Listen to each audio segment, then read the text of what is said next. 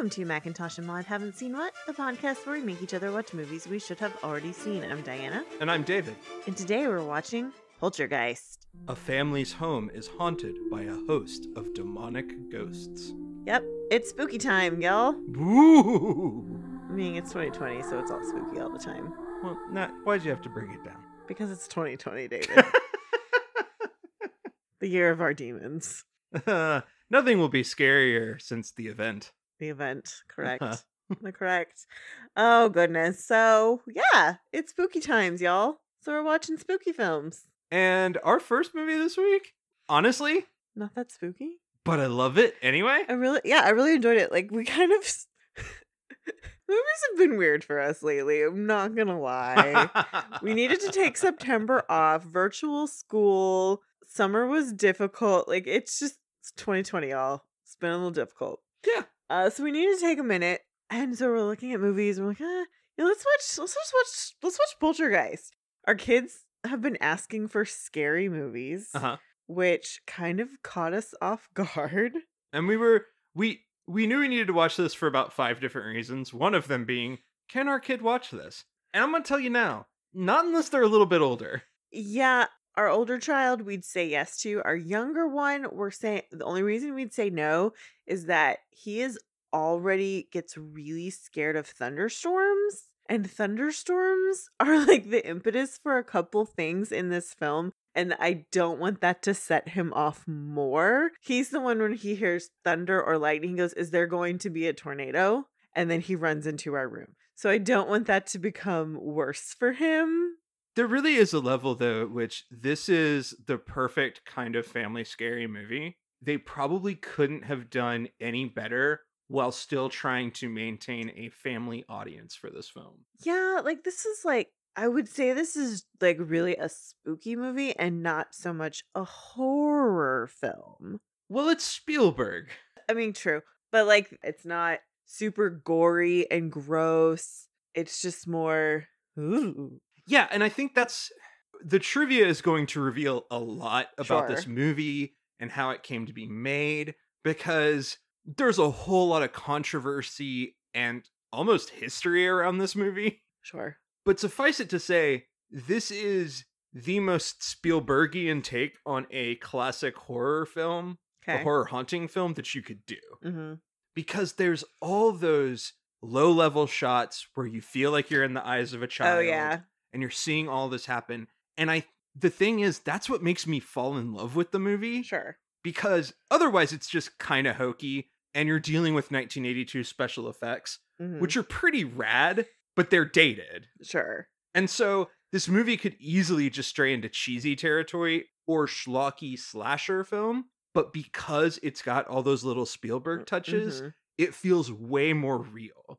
Sure. All the overacting never feels unnecessary, because you feel like this family is going, what the fuck is happening?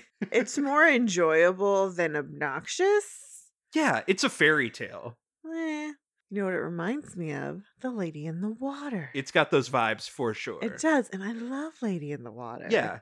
That movie's great. But I will say, this script, much tighter. Whatever. That series was great. It was a great series. That was a great series. I'm not doubting that movie. We gave it high marks. But I think that's the other thing. This movie has a story that is tight. It gets in and tells its story and gets out. Yeah. And that is always a great thing. Oh, yeah, that's good. It gets to the point really quickly, too, which I also like. I love it in a horror film where we don't go like, and especially in something like this, we don't get too in our heads about like what the thing is, which I also like. Like sometimes that can be super fun, and sometimes, you know, the mystery of it all can be entertaining, but especially with these older films, it's like, all right, what is it? Okay, we saw what the thing is. Let's go. The fact is, unlike some of those movies where they take until forever to get to the twist, Sure. This movie is, here's the problem. Now we're going to escalate that problem throughout the rest of this movie. Yeah. And that's where they get into the tension and pull. Sure. They've already revealed that your house is possessed by poltergeists, but now all the stuff surrounding that is what's going to be complicated. Yeah, and the thing is, I knew the why. Yeah. Because I had actually seen the ending on TV. Because this is one of those movies they played on TV all the damn time. There's not much you have to take out of this movie to put it on television. So the swimming pool scene, when she's trying to get out of the swimming pool and she's pulling up skeletons, and then I can still hear it in my head. Craig T. Nelson yelling, "You son of a bitch, you moved the cemetery, but you left the bodies, didn't you? You son of a bitch, you left the bodies and you only moved the headstones! You only moved the headstones! Why? Why?" Oh, it's so good. I remember that. Because that creeped me the fuck out. Oh, it's creepy as fuck. Because, like, Diana used to be a super duper scaredy cat, and Diana didn't want horror films. We've been exploring that on this podcast, and I'm super intrigued by horror films now as a storytelling device. So, like, I'm way more intrigued, and I'm way more like, I want to watch more of these. I'm here for it. So I was excited to watch this movie for a variety of reasons. Most would be like, okay, so what's this journey this family goes on? Yeah, it's a family drama as much as it is a horror flick. Sure. And that's what makes it so entertaining. The budget for this movie was $10,700,700. Okay. It's a decent chunk of change in 1982. Certainly, especially for a horror film. Total gross in the US, it made $77,150,000. Fuck. Now, here's the craziest part about this. This is an Amblin production. Of course it is. So it's Frank Marshall. Sure. Steven Spielberg. Yep. And, at that time, associate producer Kathleen Kennedy. Ew. Ew for now reasons, but pretty freaking cool that she was already in the Amblin group. She's a pioneer in her field. She's just done some shit to some franchises that I'm not pleased with her about. Since she joined Disney, it's started to go off the rails. She's fucked up some Star Wars shit, okay?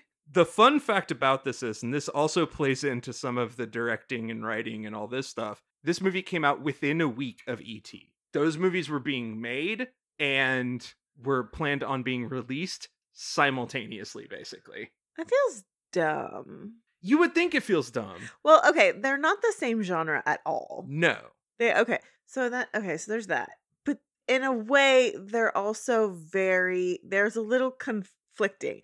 You've got little kid story, family drama, yeah, creepy elements, Spielberg, yeah, exactly, little girl, like that, yeah, little blonde girl, because that's very specific to Spielberg. The original cut of this movie got an R rating. It was far more violent. I knew that. Far more gory, and they took out every single death and every single super gory scene. Okay. To get the rating for this movie. There was no PG-13 at the time, so they were aiming for a PG. Part of the reason for that was that Spielberg said, if these two movies are going to come out with one another, I want families to be able to do a double feature. I want two of my movies to be family friendly and be able to double up on each other. It's kind of a brilliant move that he pulled. That is a brilliant move. No, I get that. That's actually really, that makes me be like, why aren't more studios doing shit like that? Because they don't have Steven Spielberg no. running the show. But fuck Steven Spielberg, because he doesn't make this stuff anymore. He doesn't make family movies. He makes war films now. Fuck off. Yeah, he's... No, yeah, but like, why aren't studios thinking, okay, we're going to release a double feature and we're going to do the animated film with a voice of The Rock and then a family-friendly live-action film that features The Rock. Like, we're going to do the animated film, and then you're going to watch Jungle Cruise. I mean, it comes down to shareholder stuff. And true, but here's the thing. Like, why? Disney, come the fuck on. I don't know why they don't try it, because it clearly works. That's genius. We have, especially now, I mean... yeah, we're stuck inside, but if you were releasing movies in this type of package deal sort of way, people would go in for it. I wonder if maybe that's a way where you go independent, quote unquote, where you find somebody who's got a specific voice that can double up like that. But it's not about being independent. It's about being able to package two different stories together in some tangible way. Here you had a studio who had somebody creatively in charge of both of them who said they're both going at the same time or close enough together that you could say they're at the same time. I get that. That makes sense. Nowadays, you could do the same fucking thing. You just need a producer with the audacity to do it. You need a producer. It's just a studio. And here's the thing. There are like 2 fucking studios now. And there's one. It's Disney. Disney owns all the fucking things we're going to buy and watch and see. Fuck you, Disney. Also, I love you. You make everything I like. We still have MGM and Universal. We've got some other players. Okay, so we have 3. But each one of those could easily do this without any problem. Yeah. Like, they each own enough fucking franchises and actors, and they all are at the point now where they have to play nice with all of these actors and their different deals, because otherwise they're going to piss them off and then they're fucked. They all know this. Like, they've recreated the studio system. That's exactly what they've done. They have. Which I find kind of hilarious. And they keep trying to make like 4-quadrant movies. It's like, it has to appeal to everyone. It was like, no, it really doesn't. Like, this proves this movie is not for everybody. No, but it would be so easy to pull this type of shit off, especially given how much shit these studios own now. So that leads us into writing. And our main credited writer is Steven Spielberg. Of course. For the story and screenplay. Now, everybody knows who Steven Spielberg is. If you're listening to this podcast, that means you've seen movies, and therefore you have seen a Steven Spielberg movie. I have to assume. You've seen a Steven Spielberg movie. Either Indiana Jones. So you've either seen Raiders. Yeah. Goonies. Jurassic Park. Well, he didn't write Goonies, but No, he did write Goonies. He did not. We will get there. Okay, whatever. He helped. If you've seen Shrek, if you've seen any DreamWorks movie. Yeah. Spielberg's got his hand on that. Yeah. So we all know that. But Spielberg does have a small career as a writer. True. He wrote the story for Ace Eli and Roger of the Skies. He wrote the story for his debut film, The Sugarland Express. He wrote Close Encounters of the Third Kind. Which I have not seen. It's really good. Okay. He wrote the story for The Goonies after this. Oh, that's right. Okay. He co-created the television series Amazing Stories and was in the writer's room for that. Mm-hmm. Wrote High Incident, was the creator and a writer on the Medal of Honor video game series. All of those video games are a Spielberg co-creation. Weird. And then he wrote AI Artificial Intelligence. He should have been shot for that one. The movie's horrible. Well, you know who we can blame for that? Kubrick? Stanley Kubrick. What's the Kubrick rule? Heyo. For those who don't remember. He is also a producer on this film, and the fun part is this is the one and only time he's filled that role in a movie that he was like actively in the creative process for. Oh, okay. He's usually an exec producer because like he's got Amblin and DreamWorks and all that shit. But he's never been an on-set producer credit. That makes sense. That's the difference with this movie. And then we have 2 other screenplay writers. Mm-hmm. We have Michael Grace and Mark Victor. They wrote Death Hunt, Poltergeist 2, The Other Side, and Cool World. Oh. Hell. Spielberg hired them to write the movie that wound up becoming the film Always, which is John Goodman and Richard Dreyfuss. But when he mentioned his idea for Poltergeist, the 2 of them were like, hey, we'd rather do that movie instead. Mm. And so Spielberg went, okay, all right, let's work on it. What do we think of the writing in this film? I really like this. The story's great. Yeah. There's some parts of the writing that are a little sloppy. That's very fair. It's very early 80s. Like with the eldest daughter, she's a complete afterthought. Oh, yeah. The guys working on the pool, it's like they weren't written at all. Let's just show up and say stuff.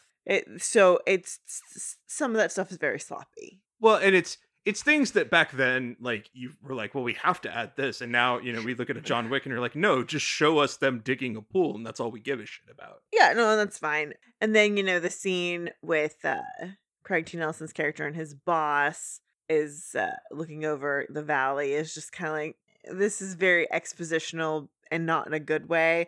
Like, we need all this information, but this should have happened in a different place in the script. Yeah, exactly. So it's just stuff like that. When the paranormal investigators show up, that stuff is all written very well, very believably. It's definitely that Spielberg move of like, we're going to science out something that's not necessarily real and try and give it as much credence as we can. Yeah, and so I liked all of that. That was fun. But yeah, it just small things that felt a little sloppy that could have used some polish, but the overall story is very good and enjoyable, so I ain't mad. It's a solid foundation that, you know, it's pretty hard to mess up this story and movie. It's a solid B plus A minus. It's like a 90. It's good, man. It's a 90. I will take a B plus on a script when you've got talented people behind and in front of the camera. Yeah, I'd give it a 90. Both of the fears plaguing Robbie in the film are direct childhood fears of Steven Spielberg. Mm-hmm. Clowns and trees outside his window. Yeah, this is a movie that caused everybody to be afraid of fucking clowns. It's not it. It's this goddamn movie. Because kids saw it when they were kids. Totally. Like, fuck it. Like, it's not even that, like, okay, because that would never happen. Everybody had this goddamn clown in their fucking house. Oh, God. It was creepy as fuck. It's a really creepy fucking clown. That clown is fucking creepy. And the trees, ooh. Like, it feels cartoonish at moments, but on the other hand, you're like seeing it through Robbie, you're going like, oh no, that would be fucking terrifying. So here's the thing. When I look at the tree, the way the tree is formed, it looks like bodies had been pushed into the tree. It's so good. Like that's like the way the knots are. And I would love to be like, oh, well, that's how we molded those knots on the tree. That like is with skeletons. That's the magic of ILM, man. It wouldn't surprise me. Spielberg actually came to this story after a failed attempt at writing a sequel to Close Encounters of the Third Kind. Okay.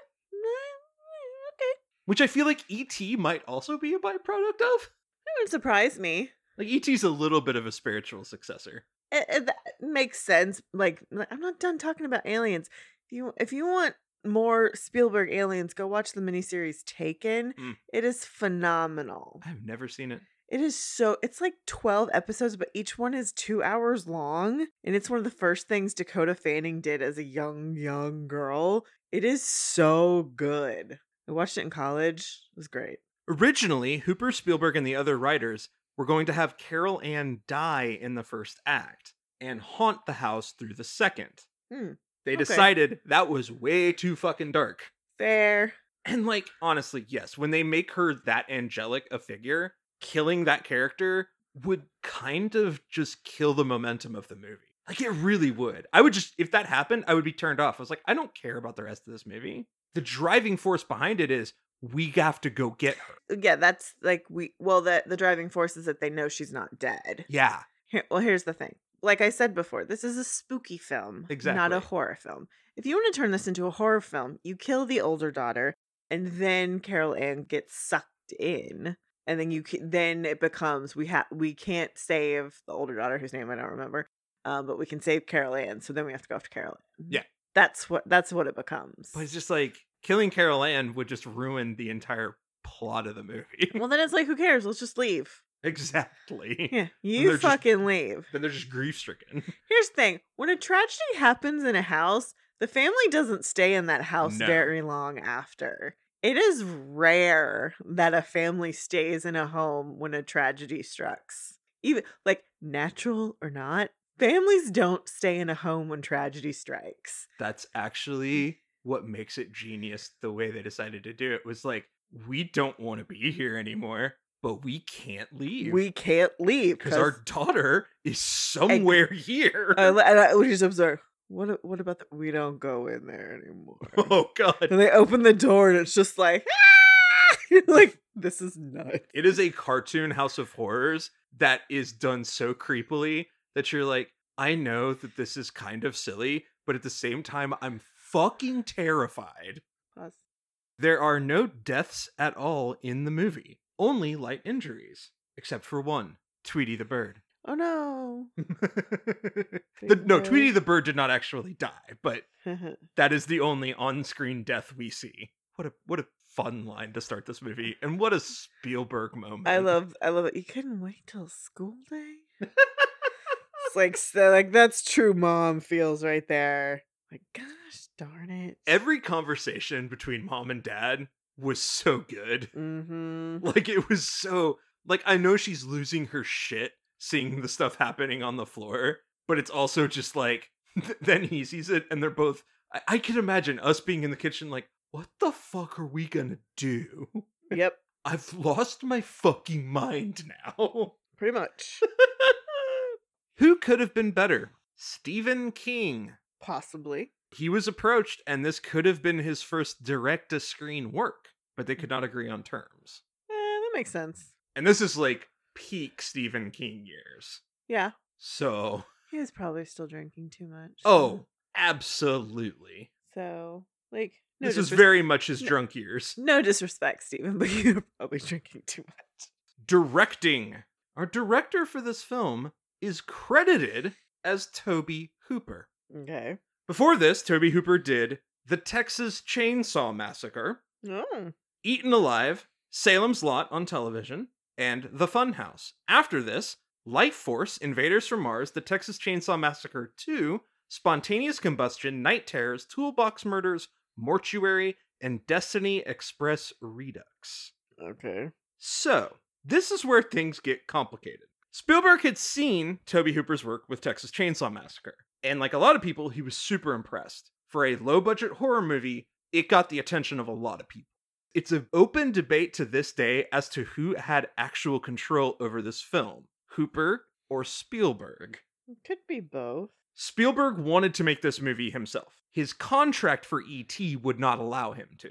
That makes sense. So he then decides to collaborate with Tobe Hooper. He's like, you're a great horror director. I've got this movie. It's a little different, but I want you to do it because you will get the spooky part right. And the problem was E.T. had a bunch of delays. E.T. was a complicated production. So Spielberg was like, well, why don't I go pop in and check on this movie? Oh, okay. So at one point, Spielberg gave an interview and said, quote, Tobe isn't a take charge sort of guy.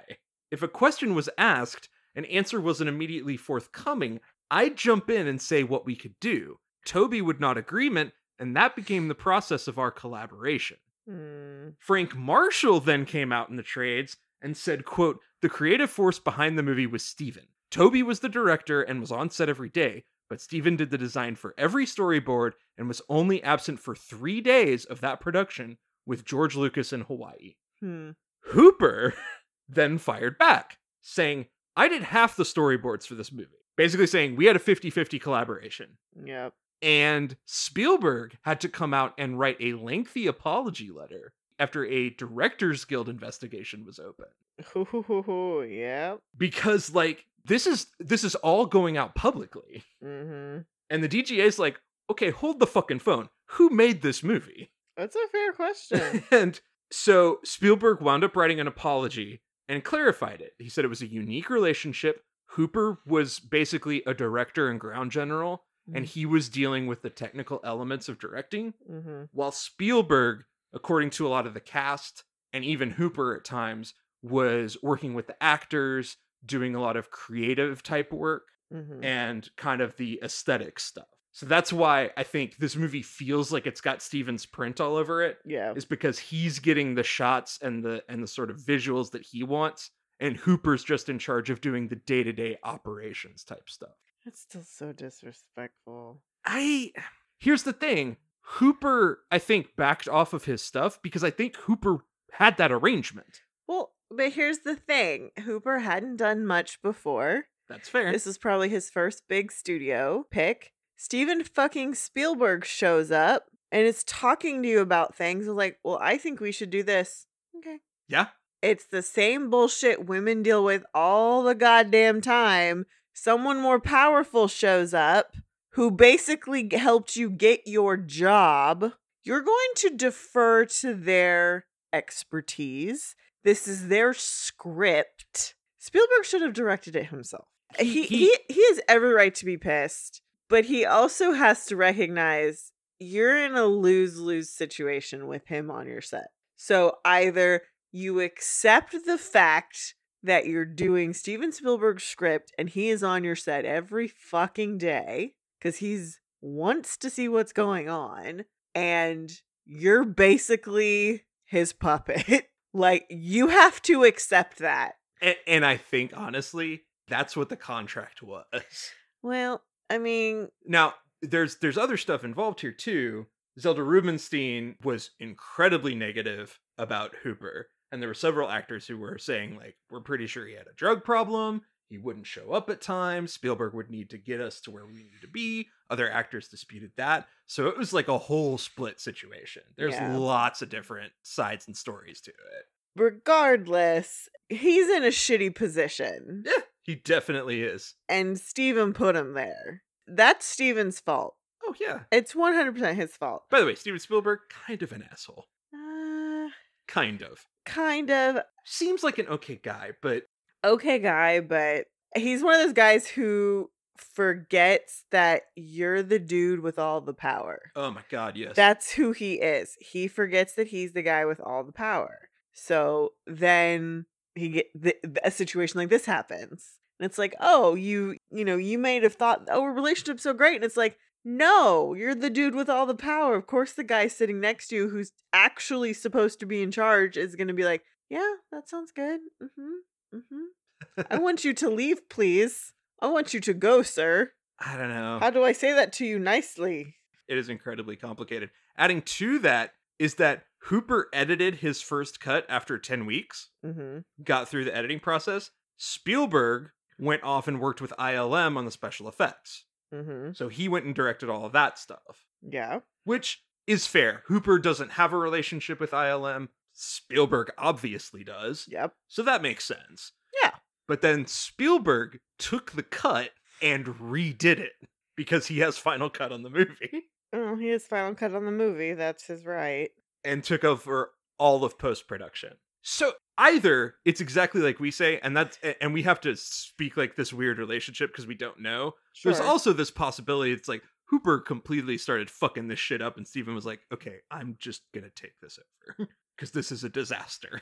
Yeah, but and it is possible he had a substance abuse problem, but it's also where it was really more of like first unit and second unit director, and that's really how it should have been. And it should have been on the up and up. Like if Toby did the lion's share of the work and he's going to get the directing credit, but we were co-collaborators. Yeah. But then Spielberg should have been much more forceful in saying like, look, while we collaborated together and worked pretty much in sync on the movie, I'm giving Toby the credit on this. He is executing my vision. Exactly. Because I'm not allowed to because of my other thing. And especially that quote of not a take charge guy. Ooh. That is nothing you should be saying in public. That is disrespectful. Basically, it's not good. Basically, you're saying this dude wasn't making decisions, so I made all the decisions. Yes. That's really not polite. I think he learned. From this. Again, this is Spielberg not realizing you're the dude with all the power. Yeah, he kind of forgets that every once in a while. But anyway, what do we think of the directing of Toby Hooper, aka possibly Steven Spielberg? It's fine. It's fine. On to the cast. Now, an interesting note about the cast. They intentionally wanted to cast unknowns. Which is typical in a horror film. But also because he wanted realism of the family. He felt like if I put in famous actors, it's going to draw away from the realism of this family unit. Not always.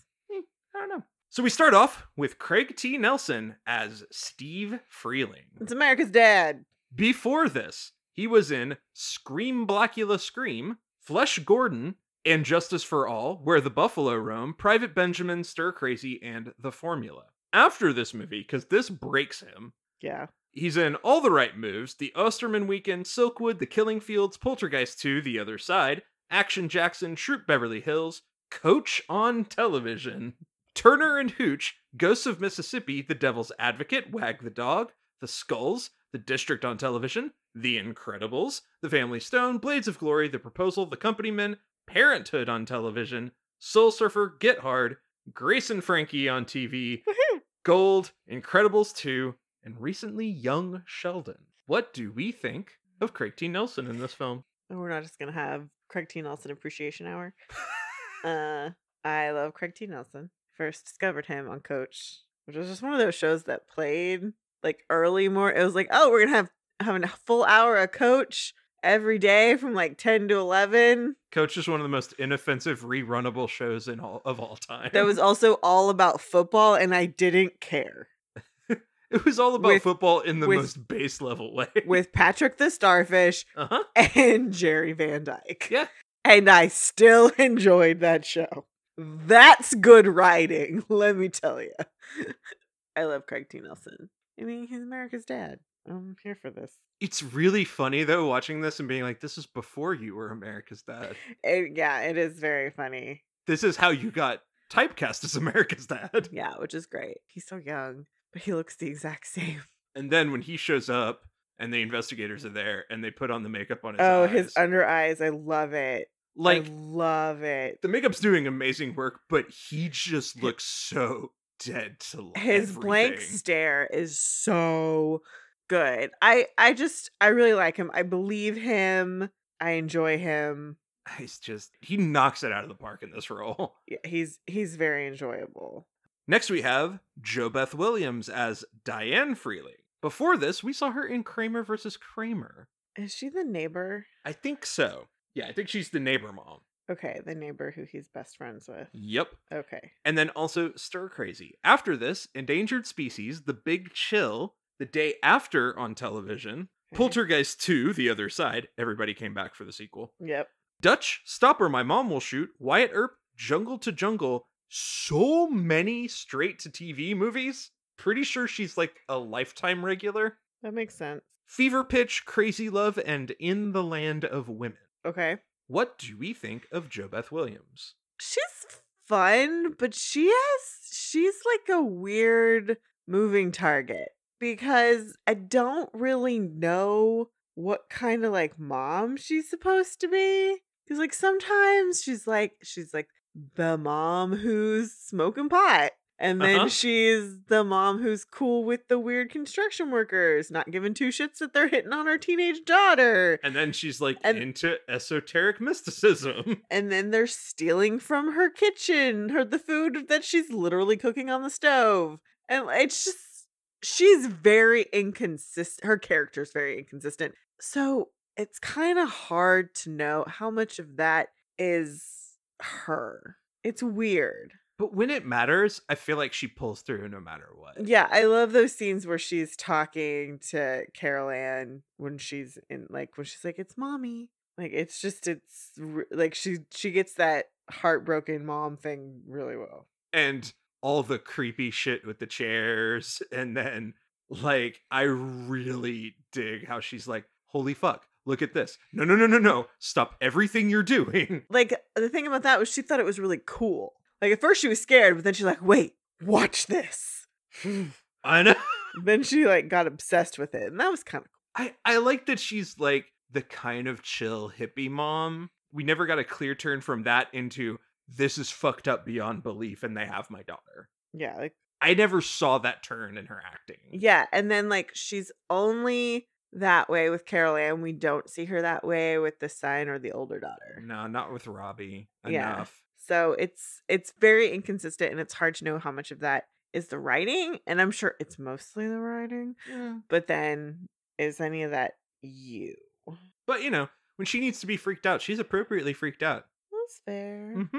She had reservations about the swimming pool scene in the finale. That's fair. Because of all the electrical equipment standing around the open water. Yeah, I don't want to get electrocuted. So Spielberg, and this is where he did add value here, talked her down by crawling into the pool to shoot the scene. No. He gets in the water and he looks at her and goes, now if a light falls in, we both fry. I was like, that's such a Spielberg move. I appreciate that. That calmed her down enough. She decided, okay, I'll get in the pool. Next we have Beatrice Straight as Dr. Lesh. We have mentioned her before. She is an Oscar winner from Network. She's the wife. She was the wife who was on for like 15 minutes. 5 minutes. And won the Oscar. And we were like, man, even you hating that movie in general still loved that scene. Because that scene was fantastic. I didn't hate that movie, but the movie was really poorly directed. Fair. I don't need to go listen to that episode again. That movie had really shitty directing. I don't care what you people say. It was really crappy directing. But yeah, she is making an appearance now as our main parapsychologist. Cool. And totally believable. She's cool. I like her. Like you said, a lot of it is the writing. They did an amazing job with those characters. They did. Yeah, I definitely believed those people. I believe that like they actually cared. I love the fact that they're not like the Ghost Adventures crap that we see now. Yeah, then they're not just like two nerds with a computer when they have computers, but they're like really intrigued by this. I do like that one of them gets too freaked out to come back, which of course has to happen. They're actual psychologists. Mm-hmm. And the whole reason they're studying this is they're like, whether or not this is real, it is causing a real effect on people. Sure. And so we want to both investigate the actual science behind this and also investigate the people and try and see if there's something wrong with them that we can help too. Yeah. And then they encounter the biggest fucking thing they've ever seen. And are like, oh shit, this is for real, for real. Mm-hmm. Yeah, they were such great characters, and then they cast it so well by having somebody with that kind of gravitas to play that role. We then have Heather O'Rourke as Carol Ann Freeling. She was 6 years old when they made this movie. Wow, that's great for a 6-year-old. 6 or 7. This is really her first big film role. After this, she had a little run on Happy Days. She was in Poltergeist 2, The Other Side, and Poltergeist 3. She died in 1988 after a severe intestinal blockage. She had a congenital condition. And it was an incredibly just tragic story. She died very, very young at like 12 or 13. What do we think of Heather as Carol Ann? She's great. I think Spielberg, similar to Chris Columbus, is really good with kids. He's very good with children. They're both very good with children and getting performances out of kids in seemingly non-traumatic ways. Yeah, I think what's interesting is Spielberg is willing to push that boundary a little bit more than Chris Columbus does, just because of the types of movies he makes with kids. But he does so in a way where he wants the kid to be okay when you come out of it.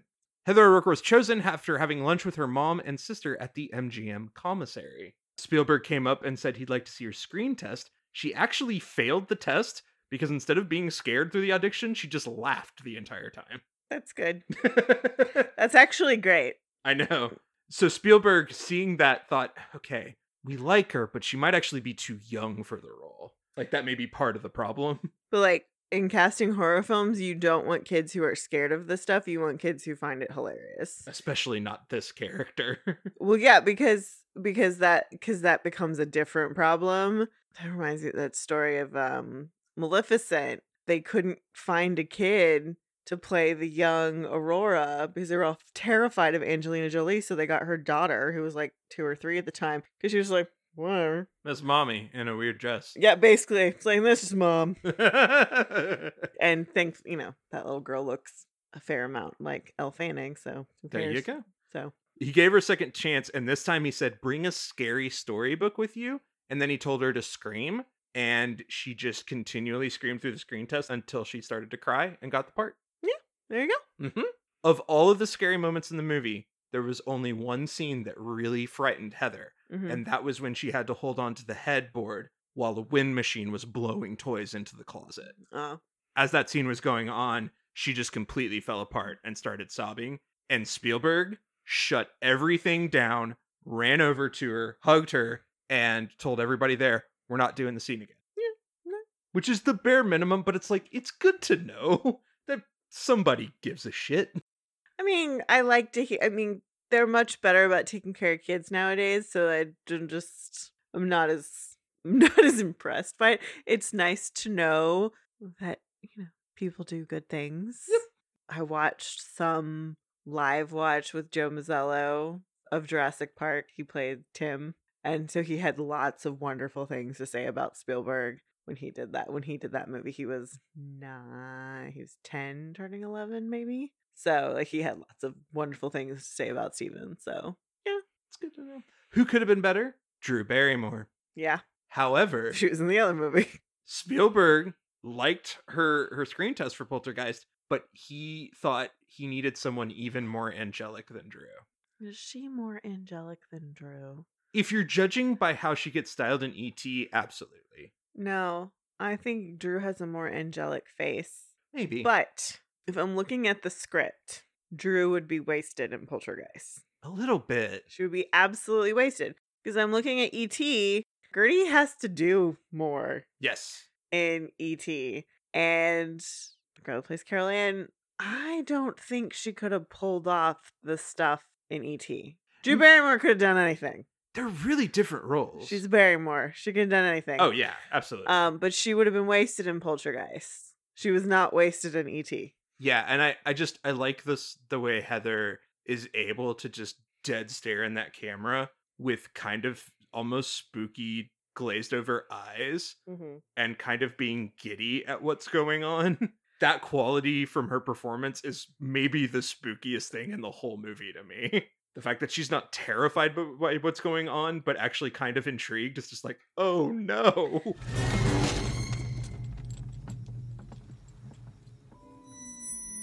They're here. So the thing that kind of intrigued me is that when it first started, I thought she was seeing somebody in it, but she's not. She's just hearing them. So that's what I found interesting. It's the whole opening of the movie is just fucking scary. So freaky. Yikes. Zelda Rubinstein as Tangina. This is actually her first big film role. After this, she did Frances, 16 Candles, Poltergeist 2, The Other Side, Poltergeist 3, Teen Witch, Picket Fences, Little Witches, and Southland Tale. What do we think of Zelda Rubinstein in this movie? I mean, she's got that iconic voice. She does. I mean, I've seen her in Teen Witch, and she's been in some TV things too, I believe. She shows up in a lot of things in a very similar role to this one. Yeah, oh, totally. She's just it's that voice. It's that oracle voice. I like her. She's used well. They had to have somebody come in with that sort of sort of powers. It's kind of one of those, like, it feels like stunt casting in that it's so featured. You're just like, oh, it's that lady. Even though at the time it wasn't at all. Totally, but like it's that type of role. Yeah. But yeah, she's great. Her day job was actually as a medium and a psychic.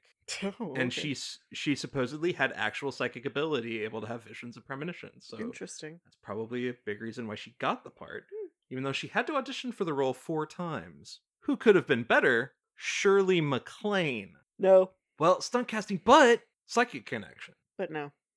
She turned it down to do Terms of Endearment instead. Yeah, she got an Oscar for that. So, not a bad choice. That was like a big deal for her. I would kind of just love to see what would have happened. Because Shirley MacLaine's a badass. All right. And that is it for our main cast. Okay. So we move to our pawns. Dominique Dunne as Dana Freeling, the sister of Griffin Dunne, the actor. She was also part of the quote-unquote curse from this movie. She died very tragically at the age of 22.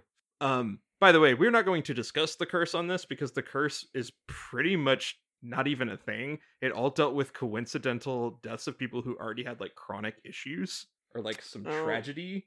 Yeah, the curse was just people connecting dots that were just absurd. Well, like Heather O'Rourke died of a congenital issue, and then in the second movie there's another character who the actor died, but they also had a health problem. So it was all stuff that was like people knew this might happen. It's not like the stuff with like The Exorcist. No, it's like what the fuck. Yeah. They talk about this movie having a curse, and it really doesn't. No. Oliver Robbins as Robbie Freeling. After this, he appears in Airplane 2, the sequel, and Poltergeist 2, The Other Side. He does just a lot of his own one-off projects now. Nothing big, but cool. He's just kind of doing stuff. He did have a pretty scary moment on set. When they were filming the clown strangling scene, he actually started to choke. Oh. Spielberg and Hooper saw him, and the way he was choking, they thought it was an ad-lib. When he was saying, "I can't breathe," and they kept directing him. Spielberg finally noticed that he started to turn purple, and then immediately rushed over to get the clown's arms off of him. Whew. We have Martin Casella as Marty. He was actually Steven Spielberg's assistant on Close Encounters of the Third Kind, 1941, and Raiders of the Lost Ark. Now he's a playwright and a librettist for some musicals. Yeah, okay. Richard Lawson, playing Ryan, the other paranormal investigator. He was in How Stella Got Her Groove Back and For Colored Girls. James Karen as Mr. Teague. He was a character actor who had a little run in the 70s and 80s with Capricorn 1, The China Syndrome, The Return of the Living Dead, and Wall Street. And at the time, he was the spokesman for Pathmark supermarkets. He actually got hate mail from Pathmark customers saying they wouldn't shop at the store anymore after what he did to the Freelings. That's hilarious. I mean, this is the kind of movie that when it comes out, in the time it comes out, that people would be like legitimately terrified of. People are dumb. Well, like this movie in 1982 feels like The Ring in 2002. Same vibe. Whereas like if we were in that time, this would be like, holy fucking shit. And it's just different sensibilities. And finally, Dirk Blocker as Jeff Shaw, the guy riding the bicycle with the 6 packs of beer. Mm-hmm. This is Hitchcock from Brooklyn Nine-Nine. That's him fumbling beers. And actually, his father is Dan Blocker, the longtime character Hoss Cartwright from Bonanza. So he's like son of television royalty, is playing Hitchcock. Why, old Case? You're dumb and I hate you. I'm sorry. Every time I see those two, that's all I think of. Ah, it's good shit. I'm sorry. I love that show. I know cops are horrible, defund the police, but I love Brooklyn Nine-Nine. It's a good show. They made a good cop comedy. All right, trivia. Heather O'Rourke got to keep the pet goldfish that Carol Ann gets in the movie. That's cute. The jump cut in the spirit sequence where they're in their kitchen with all the stuff moving around and then suddenly they're at their neighbor's doorstep had to be abruptly done because Pizza Hut took offense to a line in which Steven says that he hates Pizza Hut. I mean, that's fair. When you're using them in your movie for promo, yeah, I get it. The house used for filming is in Simi Valley and it is still there today. The family that was living there sold it in 2009. So, creepy.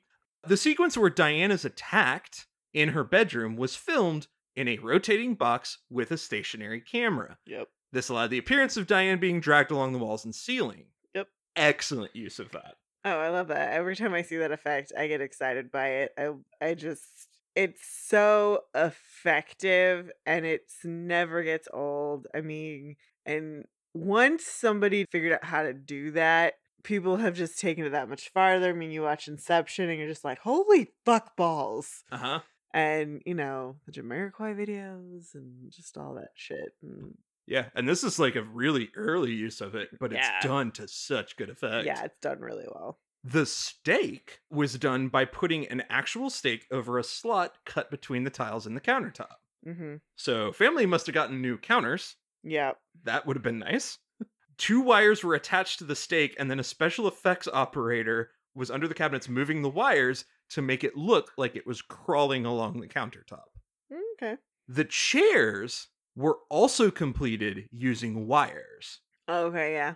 Which is even more impressive considering they didn't have effects to wash that wire out of the scene. Them pulling it across the floor was all done with wires, which means they had to get that shot at exactly the right angle. Yeah. But good on them. The house getting sucked into the black hole was a model about 4 feet across and took a few weeks to construct. They put the camera directly above the model, mounted over an industrial strength vacuum generator. So a shop vac, basically. Yeah. The model had wires attached to different points through the back of the house and then into the vacuum sac. So the vacuum would pull on the wire and it would break apart. They wound the camera up to 300 frames per second to get it that super kind of slow-mo feel. Turned the vacuum on and yanked on the wires while special effects personnel shot the house with pump-action shotguns. What? Which I think gets the, like, explodey things that you see in it.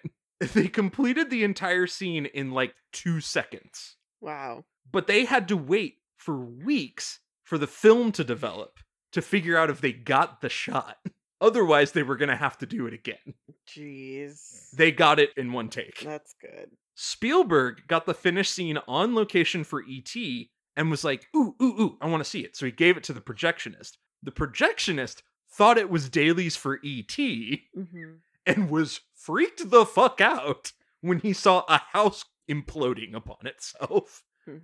Spielberg now has the remains of that house encased in perspex and sitting on his piano. That's cool, though. He's such a dork. Oh, for sure. The biggest nerd in Hollywood history. No, that's not true. No, fair. The movie Steve and Diane are watching while they're smoking pot is called A Guy Named Joe, the movie that Spielberg remade, as always, in 1989. There were a few strange events and occurrences around the film, which is where we get the whole thing with the curse, which I don't agree with. But JoBeth Williams found the pictures in her house crooked every time she came home from filming. No matter how she straightened them, they would always hang crooked. Ooh. Zelda Rubinstein had a vision of her dog saying goodbye to her during the filming. Hours later, her mother called her to say that her dog had passed away. No. And one of the reasons that the curse persists to this day is that the film used actual skeletons for the filming. Gross. The crew determined that fake skeletons would have been too expensive to produce. Mm-hmm. So, okay, I get it if people donate, but the actress who had the most interaction with them, JoBeth Williams, was not made aware of this fact until filming was complete. Yeah, I'm... No! Like, okay, on the one hand, that's kind of shady. On the other hand, if you had told her, she would not have gone near them. So, this is kind of one of, you're fucked either way. It's like the Alien reaction when they find John Hurt. Yep. And you find out it was like, no, they didn't know anything was about to happen. Yep. And it's like, that's kind of fucked up. But also, that's a better reaction than you ever would have gotten. Yeah, you're kind of fucked either way. Not good. The scene where Diane opens Carol Ann's bedroom to hear the screaming when she's just trying to check on things was the first scene filmed for the movie. Yeah. The shot of the chairs positioned in a pyramid on the table was filmed in one take. The stack of chairs was put together before filming, but when they panned over to the kitchen, they swapped everything out before they got back. Oh, okay. So that's how they did that. Critics complained about Jerry Goldsmith's score for lulling the audience into too much of a feeling of security and being too jarring, which I'm like, that's the fucking point. That's the whole point, is like, okay, here's the thing about horror films is every element is doing something. It's supposed to do something for you. It's either supposed to point to who the killer is, or to make you feel secure when you shouldn't be, or to make you feel scared when you don't need to be. Like, it's all telling you some information. Same thing, like, it can. Sometimes it's just telling you information you already know. That's one of the things about, go watch Knives Out. The whole film has so many fucking layers. It's a mystery, so it's not a horror film. But it has so many layers that is telling you so many things about what's going on. Music, the costumes, the setting. Oh, just go watch it. And horror films do that too. Now, part of the reason that people may have been doing this is that Jerry Goldsmith also wrote the score for The Omen, which is some of the creepiest fucking score music ever. So, like, that one, it's very clear they're watching a horror movie. And then in this one, it was like, why are there happy lullabies going on? It's like, because it's extra fucking creepy. The score's one of the best things about this whole damn movie. I mean, I made a trailer for my podcast. Mini plug.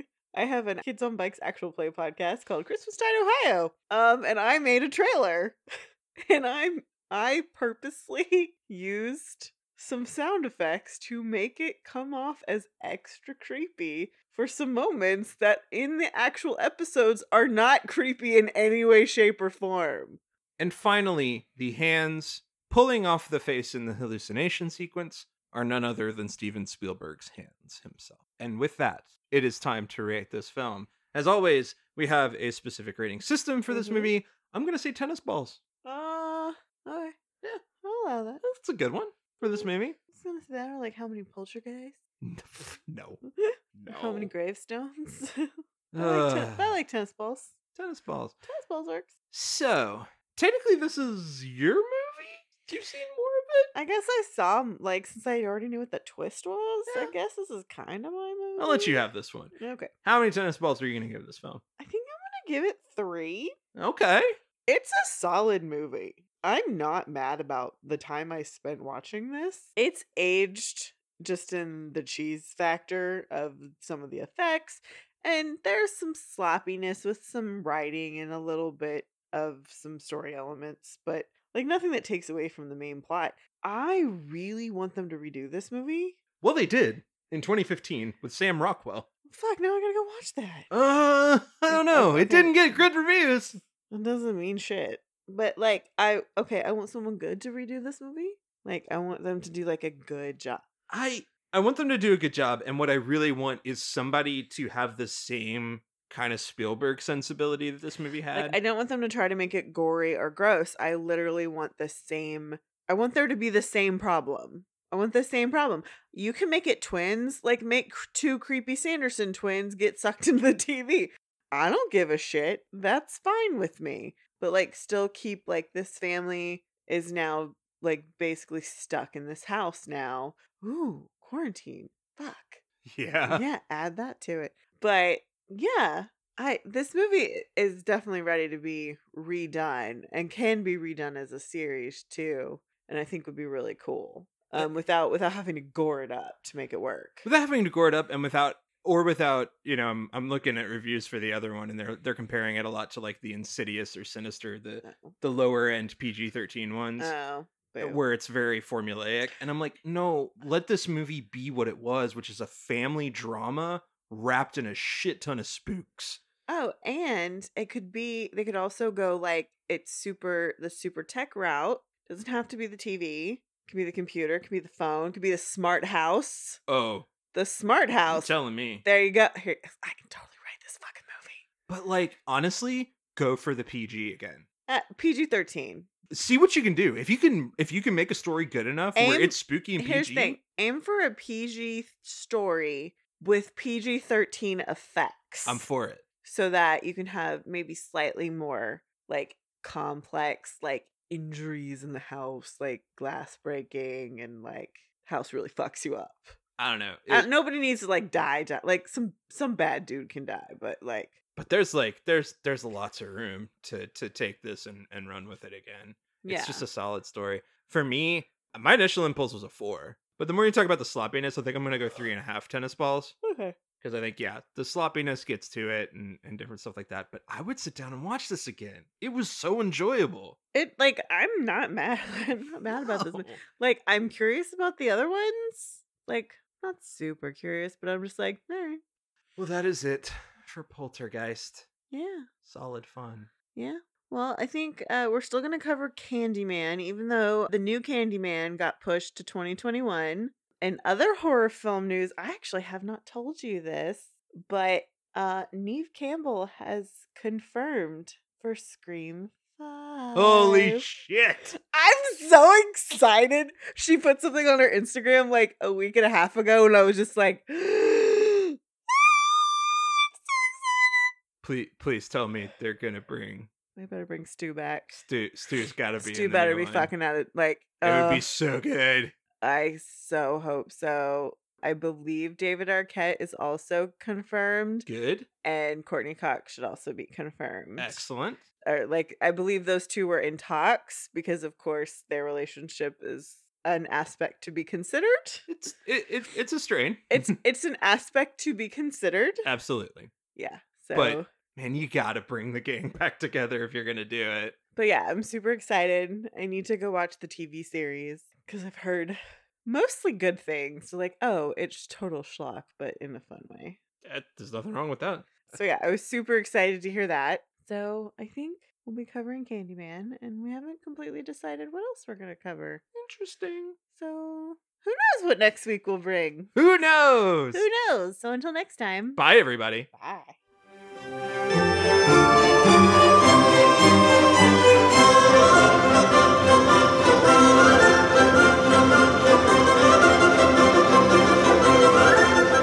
Thanks for listening. Be sure to review and rate us on iTunes, Stitcher, or wherever you listen to your podcast. For questions, comments, and recommendations, you can email us at macintoshandmod@gmail.com or find us on Twitter, Instagram, and Facebook.